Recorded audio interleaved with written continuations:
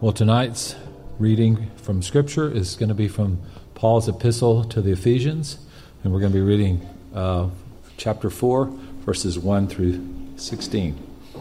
And in the English Standard Version is what I'm going to be reading from, and it has kind of captions at the top, and at the top it says, Unity in the Body of Christ. So this is kind of what this is about. I, therefore, a prisoner for the Lord, urge you to walk in a manner that's worthy of the calling for which you've been called, with all humility and gentleness, with patience, bearing with one another in love, eager to maintain the unity of the Spirit in the bond of peace. Because there's one body and one Spirit, just as you were called to the same one hope that belongs to your call. One Lord, one faith, one baptism, one God and Father of all, who is over all and through all and in all. The grace was given to each of us according to the measure of Christ's gift. Therefore it says, when he ascended on high, he led a host of captives, and he gave gifts to men. And saying he ascended, what does it mean that he ascended, but that he also descended into the lower regions of the earth? He who ascended is the one who also ascended far above the heavens. The ascending and descending gets, it's all happening.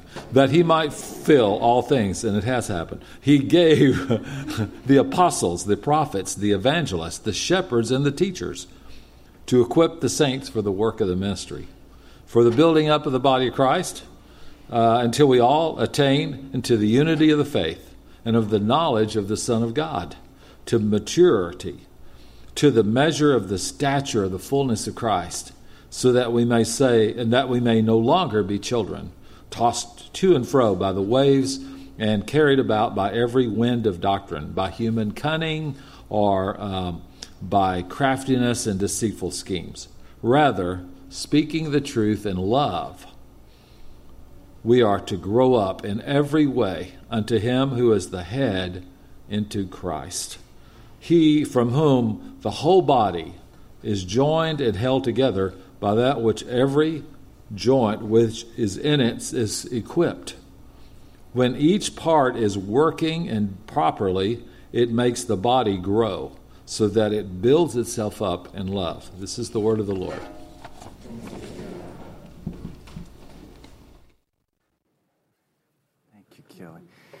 Well, we are coming to the end of our series on the Ascension gifts here tonight. We'll wrap it up next week. And we've been looking particularly at the gift of the 5 gifts that are laid out in the middle of that passage that are given to the body of Christ to help the body of Christ become whole and to mature. And I've been asking you to consider what it might look like if a church was something like an urban monastery. And we've used this little definition. An urban monastery seeks the peace of the city by offering a school for the Lord's service and extending hospitality to guests. And we've looked at this passage in Ephesians 4 as one of the places in Scripture that talks about how the body of Christ can grow and become kind of a school, can help us become the people that we're meant to be. And I've been giving you examples over the past couple months. Tonight I want to give you one from Stephen Otis and Caleb Fristow, and many of you may know them. They live here in Knoxville, and, well, you can't see this. We won't have any more slides tonight because Matt got really sick last night, and so he does our slides on Sundays, and so we're going old school tonight. So this is a piece of paper, and it's about the Center for Sacred Reading. And Caleb and Stephen are praying about creating this space somewhere downtown. The mission to be a space for prayer and contemplation, a source for historic study, and a guide towards a deeper unity with God and others. The vision to explore the deep, slow practice of prayer that moves us towards intimacy with God. Challenge to offer a third space in between home and church that provides an ecumenical bridge of healing and understanding between historic models of spirituality in an increasingly postmodern world. And they'll focus on study, prayer, spiritual direction, and hospitality. So this is kind of popping up everywhere. So what we're going to look at tonight is this gift of teacher. Who is this person? What role do they play in the body of Christ? If you've studied this passage before, you might remember that in the Greek, it's possible to actually to come up with 4 gifted people instead of 5. It's possible to come up with pastor-teacher because the last 2 words are written in the Greek in a different way, grammatically. And that's a valid interpretation or valid translation. The reason why I separate them is just pragmatically. I've known many wonderful shepherds who couldn't teach, and I've known many wonderful teachers who couldn't shepherd. So it seems to me that they're 2 different things, and certainly they can go together if that's what God wants to do. So this is a gift that most of us are somewhat familiar with. We've all had teachers along the way. Oxford Dictionary defines a teacher like this: a teacher imparts knowledge or instructs someone as to how to do something. Okay, so that's probably familiar to us. The role of the teacher in the church is somewhat different, however, and that's what I want to point out tonight. For starters, the goal of the Christian teacher is to help the learner abide in Christ. So this is where we're different than the driver's ed instructor or something like that. There's a very different goal in the teaching that goes on in the church. 2 Timothy 3:16, all Scripture is breathed out by God and profitable for teaching. The Scriptures are no ordinary book. They are breathed out by God. Your version might say inspired by God. In other words, they're alive with God's Spirit. And sometimes the Bible calls the Scriptures the Word of God, and they use the Greek word logos, which was a philosophical word for the expression of an idea, a divine utterance. And in John 1, we read that Jesus was the Word. In the beginning was the Word, and the Word was with God, and the Word was God. All things were made through Him. Without Him, nothing was not made. In Him was life, and the Word became flesh and dwelt among us. So it's really important that we sit with this for a little bit, because if we're thinking about Christian teaching, and one of the things I want you to think about is the kind of teaching that maybe most benefits your soul, one of the marks of authentic Christian teaching is that it is focused on helping you have a living encounter with the Word of God. That Word is also spirit, it's alive. Jesus will tell a story about a farmer planting seeds that grow into great trees, and he'll say, the seed is the Word of God. And then Paul will say in Romans 10 that faith comes from hearing the Word of God. And John 6 says, Jesus says, the words that I have spoken to you are spirit and life. And Paul in Colossians 3, verse 16, let the Word of God dwell in you richly, teaching one another in all wisdom. So let's just sit with that for just a little bit. The source of Christian teaching, the content of Christian teaching is the Logos, is the living Word of God, is the Spirit Word, is the breath of God. It's not merely the dogmas and the doctrines. There are dogmas and doctrines, but the goal of a Christian teacher is to help you encounter the Logos. That's very, very important. It's different than driver's ed. It's probably different than some of you that teach at the university, and that's not your goal necessarily there, but it's different in the church. Jeremiah will say this, because that's the nature of the Word. Your words were found and I ate them. I love that. They're alive, they're nourishment, they're food. And then, of course, the ultimate passage on Christian teaching, Luke 24, verse 32, Jesus says, open the Scriptures to the disciples on the Emmaus Road. And what do they say? Didn't our hearts burn within us as their eyes opened and figured out that it was Jesus they were with? That's what should happen when you hear the teaching of the Word of God. There should be kind of an awakening, a burning, an encounter with the living Christ. So 2 John 1:9, everyone who does not abide in the teaching of Christ does not have God. Whoever abides in the teaching has both the Father and the Son. So one of the ways that we evaluate Christian teaching is, does the teaching help me abide in Christ?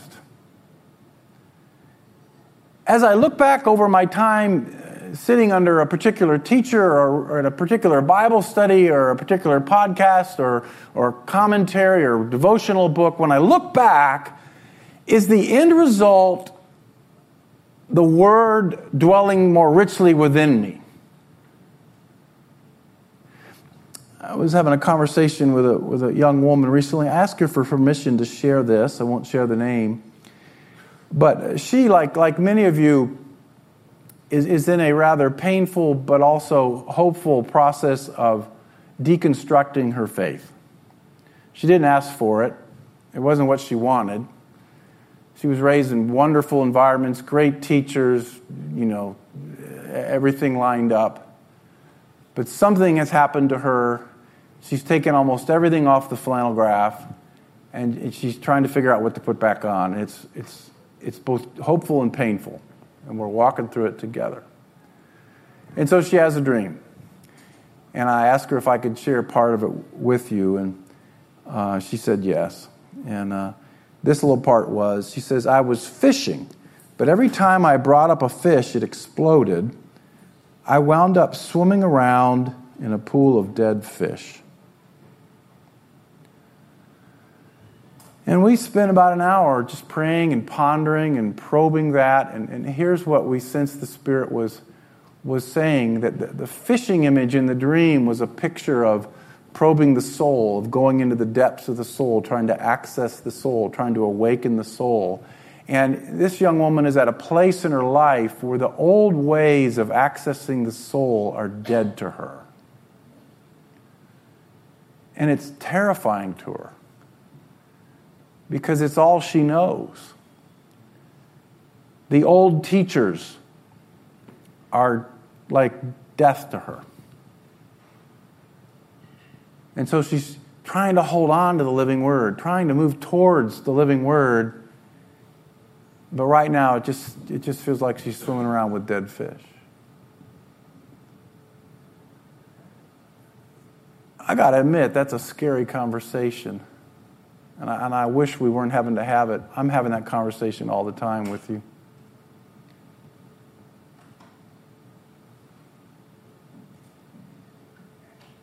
And what I think it suggests is that what I applaud about what this young woman is doing is asking the question, what is the fruit of the teaching I'm sitting under in my life right now? Someone I love very much, I watched go off to a wonderful Christian teaching institution, a great tradition. I have great respect. I've given money to them. And it really damaged them. I don't know what happened, but they came back just not in a great place with God. So pay attention to that with me. Give me feedback. Pay attention to that with wherever you're getting your teaching. It's such a subtle thing. The Word of God is so powerful. It's such a subtle thing. If you get just a little bit off, it can just create death in your soul. Well, this is what the Word of God is supposed to do. It's supposed to help you, live, dwell richly with Christ. It's supposed to awaken creativity and hope and possibility. Yes, it's supposed to point out what's dark. It's supposed to expose the shadow. It's supposed to show the areas that are sucking life out of your soul. That's what the Bible calls sin. It's supposed to result in deep transformation.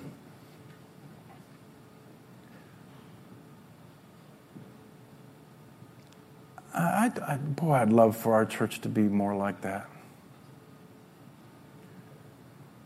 I'd love for me to be able to offer the Word more like that. I'd love for you to be able to receive it more like that. I'd love for our teachers to be able to teach more like that.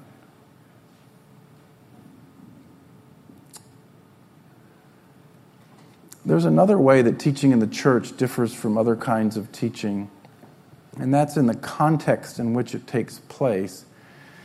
And I don't know quite what to do with this, but you know that much teaching today takes place online. And one of the best, there's this wonderful technology, you can get the best lecturers in the world on your phone.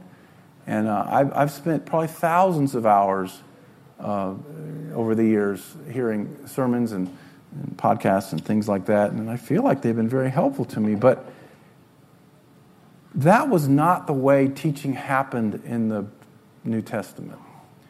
In the New Testament, the context was always relational, and the student always had a relationship with the teacher. That was how the rabbis taught. Jesus, of course, was the ultimate rabbi. And what does he do? He doesn't start a seminary. He calls 12 guys to spend time with him. And so he does give a few sermons, but most of what he's doing is they're walking around and he says, "Do you see that? Let's talk about it." It's life on life. Jesus says, "A disciple is not above his teacher, but everyone, when he's fully trained, will be like his teacher." Hebrews says, "Remember your leaders, those who spoke to you the word of God. Consider the outcome of their way of life and imitate their faith." Paul says to the Philippians, "What you've learned and received and heard and seen in me, practice these things."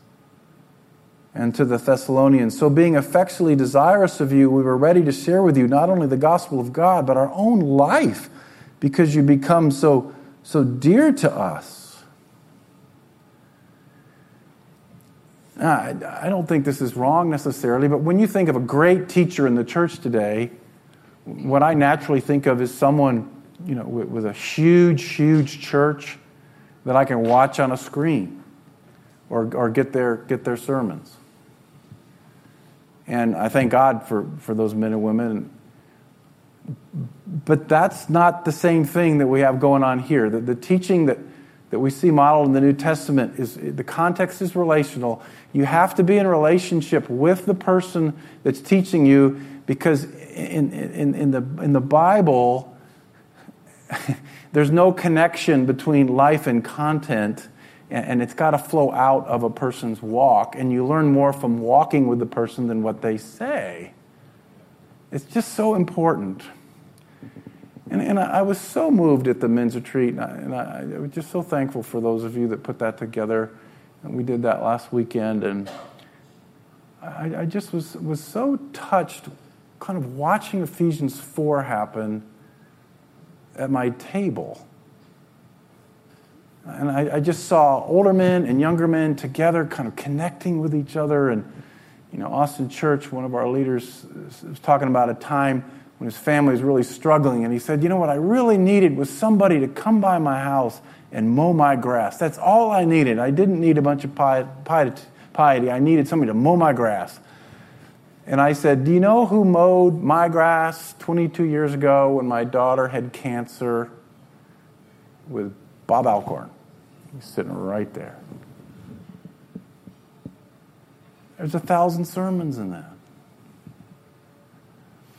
We did this little exercise where everybody put up on a whiteboard one need that you have.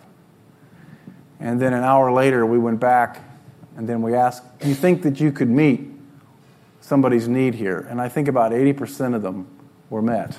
Isn't that a beautiful picture? And and I asked permission to share this story. Kason Hughley, a young attorney in our body, brilliant, Harvard Law. What would he possibly need? Well, he puts up, I need a mentor.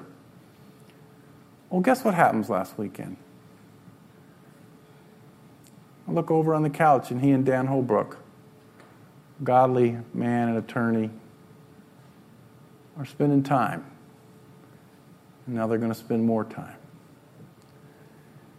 When I think of Christian teaching, that's a lot of what I think of. There'll be probably some books and stuff, knowing Dan. But there'll be a lot of coffee. Probably a few tears.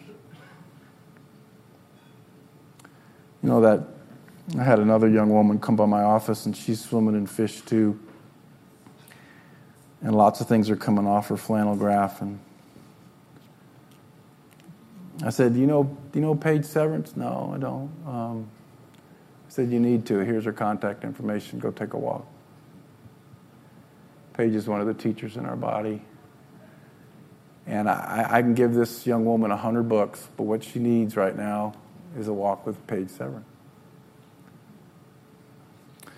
I think some profound teaching takes place, particularly with those of you that are young moms who have a teaching gift, and we have a couple young dads who are stay-at-home dads. Nathan Day comes to mind. He actually has a seminary degree, and he cares for 4 kids. His wife's a doctor. And that teaching gift is worked out all day long in the home. It's a beautiful thing.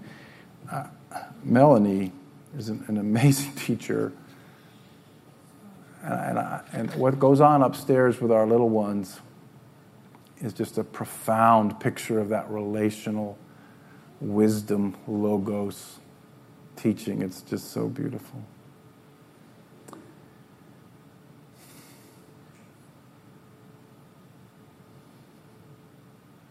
Yeah, there's something there, and I'm trying to grab at it, and I can't quite get it, but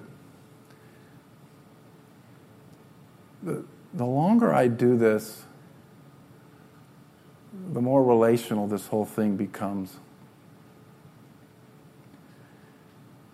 And I want so much for you, I pray so much for you, but more than anything, I want every Kaysen to have a Dan.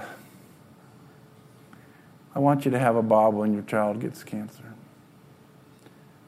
When you lose your job, I want you to have some brothers or sisters to go walk it out with. What I put on the board was, last week at the retreat, was glue. And men being men, lots of humor over picking me up bottles of glue. And I said, no. What I most need in our church is glue. I need the Spirit to help us connect and walk it out. Because it's hard to be a Christian.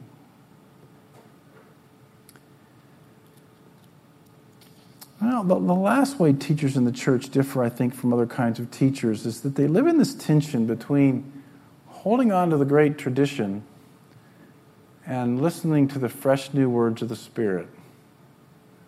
And when you figure out how to do that, would you email me? So here's the tradition part, 2 Timothy 4. There's a lot of this in the later pastorals.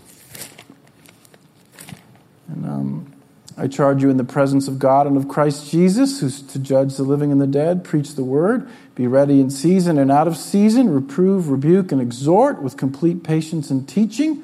For the time is coming when people will not endure sound teaching, but having itching ears, they will accumulate for themselves teachers to suit their own passions, and will turn away from listening to the truth and wander off into myths. So part of the teacher's job is to preserve the great tradition, to hold on to the great tradition, to guard the great tradition. But at the same time, Jesus promises this in the great dialogue at the Last Supper in John 14. He says, the Helper, the Holy Spirit, whom the Father I will send in my name, he will teach you all things, and he'll bring it to your remembrance, all that I've said to you.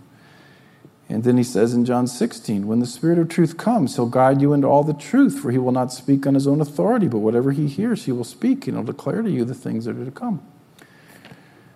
So there's this dance, and it's so hard to live within that we hold on to the great tradition, we hold firmly to the great tradition, we guard the great tradition, yet at the same time we're open to the fresh words of the Spirit that he's speaking to the church today. And I think a teacher is sort of lives in that tension. So the definition, and again, we don't have a fancy slide tonight, so this is old school. A teacher shares the scriptures with the people he or she is in relationship with in a way that helps the word dwell richly in them, grounding or teaching in both the great tradition and in what the Spirit is saying to the churches now. I'll try that again. A teacher shares the Scriptures with the people she or he is in relationship with in a way that helps the Word dwell richly in them, grounding her teaching in both the great tradition and in what the Spirit is saying to the churches now. You might be a teacher if you spend too much money on books. You love to study. You have a heart to walk with people and see the Word dwell richly within them. You find it relatively easy to understand what the Bible's saying and apply it to life. You feel most alive when you're helping someone understand Scripture in a way that changes their life. Teachers get into trouble when they care about truth more than people, become a head on a stick, become prideful about their Bible knowledge, forget that their own capacity for certainty is stained by sin, and do not abide in Christ themselves. Taryn, would you talk a little bit to Melanie about being a teacher? So, in a lot of ways, this is an establishing function. Equipping the body to be rooted and grounded and abiding in Christ, and not just conveying information. Not just good at conveying information, but tethering us to the truth, Jesus. So that as we move forward in mission, right? Because we've talked about these five as being part of equipping the saints for the work of ministry, right? So as we're all moving forward in ministry together, the apostles coming alongside us. This is not a hierarchical thing; it's a sequential thing. They're coming alongside us and saying, "Okay, let's convene the body. Let's create culture. Let's lay some foundations of where we're going." They're providing that roadmap. The prophet coming in, acting like the GPS and saying, well, how do we learn to hear from the Lord so that we can stay aligned to his ways, his heart, his will, his timing? The evangelist being the gas pedal to say, let's go forward. We've got to take the hill, right? And how do we do that? The shepherd we talked about last week being kind of like the mechanic that's kind of working on the car as we're going in this journey of mission together, and kind of helping keep all the parts together as the thing develops some wear and tear. Well, the teacher is the guardrails. They're saying, okay, how do we stay on the road and not deviate? How do we not fall off the edge here? How do we actually, so that's kind of where they are. So keeping us off the road and tethered to truth and word. So Melanie doesn't need a whole lot of introduction. Most of you know her pretty well, and she does a great and amazing job, like Doug just talked about, upstairs with the kids. But Melanie, as somebody who helps the body be equipped through sharing scriptures, through helping people dwell richly in the Word, through guarding and preserving them, what are a few examples of what that looks like for you? Okay. Well, that has shown up in a lot of different places in my life. For many years, it showed up in my home. I was a stay-at-home mom, and one of my husband's coworkers once asked me, "Do you just ask your children questions all day long?" And I said, yes, because I took that time with my children as somebody who is a teacher, and I asked them a lot of questions and helped them to understand how to apply God's Word to every part of their life. If we watched a movie, I was asking them, what do you think what God had to say about what was going on in that story, and things like that. So at home as a mom, I did that for a long time. And then in a church setting for me right now, obviously, I'm over our children's ministry here, and that is a place that I take a lot of joy in. Particularly right now, as you guys have heard me talk about, I'm super passionate about the way that we teach our children here with a program called Godly Play, because it's something that's very grounded in God's Word. Our children are learning God's Word, but it's also a place that's open to the Spirit. So it's that place of tension that Doug talked about, I feel like is really served well with that. And then for many years, 15 years, one of my friends and I have done an Advent retreat for women every year. And it is a place that often some of the same women come together. Some of them have been there 15 times. And we think about that for a whole year. So I'm thinking about what we're going to talk about and who's going to be there for that whole year, and trying to be open to how to give a message that would dwell richly with them for the whole next church calendar year. Does that answer those things? So those are ways that that's shown up in my life. So culturally, we use the word teacher for several different things, and like Doug was talking about earlier, sometimes we're talking tonight about a teacher as an equipper of the body, versus a teacher by vocation, someone who might teach high school or be a driver's ed teacher, or just someone who has a really strong skill and ability to deliver information well. But I think that contrasting a little bit with David, your husband, who was up here last week as a pastor, who also works as a teacher by vocation. We talked with him about that a little bit, but could you contrast that a little bit, the difference between you as a teacher in the context we're talking about as an equipper of the body versus someone who works as a teacher like David? Well, I agree with Doug. I think pastor and teacher are different from each other because David and I are very different from each other, and we live in the same house. And he is always about relationship. And so as a teacher, the teacher is just the place where he gets to do that. And so his time and energy is in constantly being in contact with people, checking on them, wondering how they're doing and all of that. So that's how he loves people. For me, often my love for people is in the way that I spend time preparing to make places available for them. One of the things that I call myself is a doorkeeper, that I want to open that door for them to walk in and be in a place that's prepared for them to experience God. And so that's kind of the difference between those two things. And so my husband is a teacher by vocation, but for him, it's all about that pastoral, that discipling and loving and being with the students. He doesn't really care about math or science. Right, Shane? Okay. But for me, it's about that word. It's about the material and how that can bring that person out into who God has called them to be and be able to inhabit that more fully. So all of this, again, this is all to equip the saints. And we'll get into that more next week. But this is all about launching, everyone being able to be launched well into the calling that God has for you. So, there we go. Thank you so much.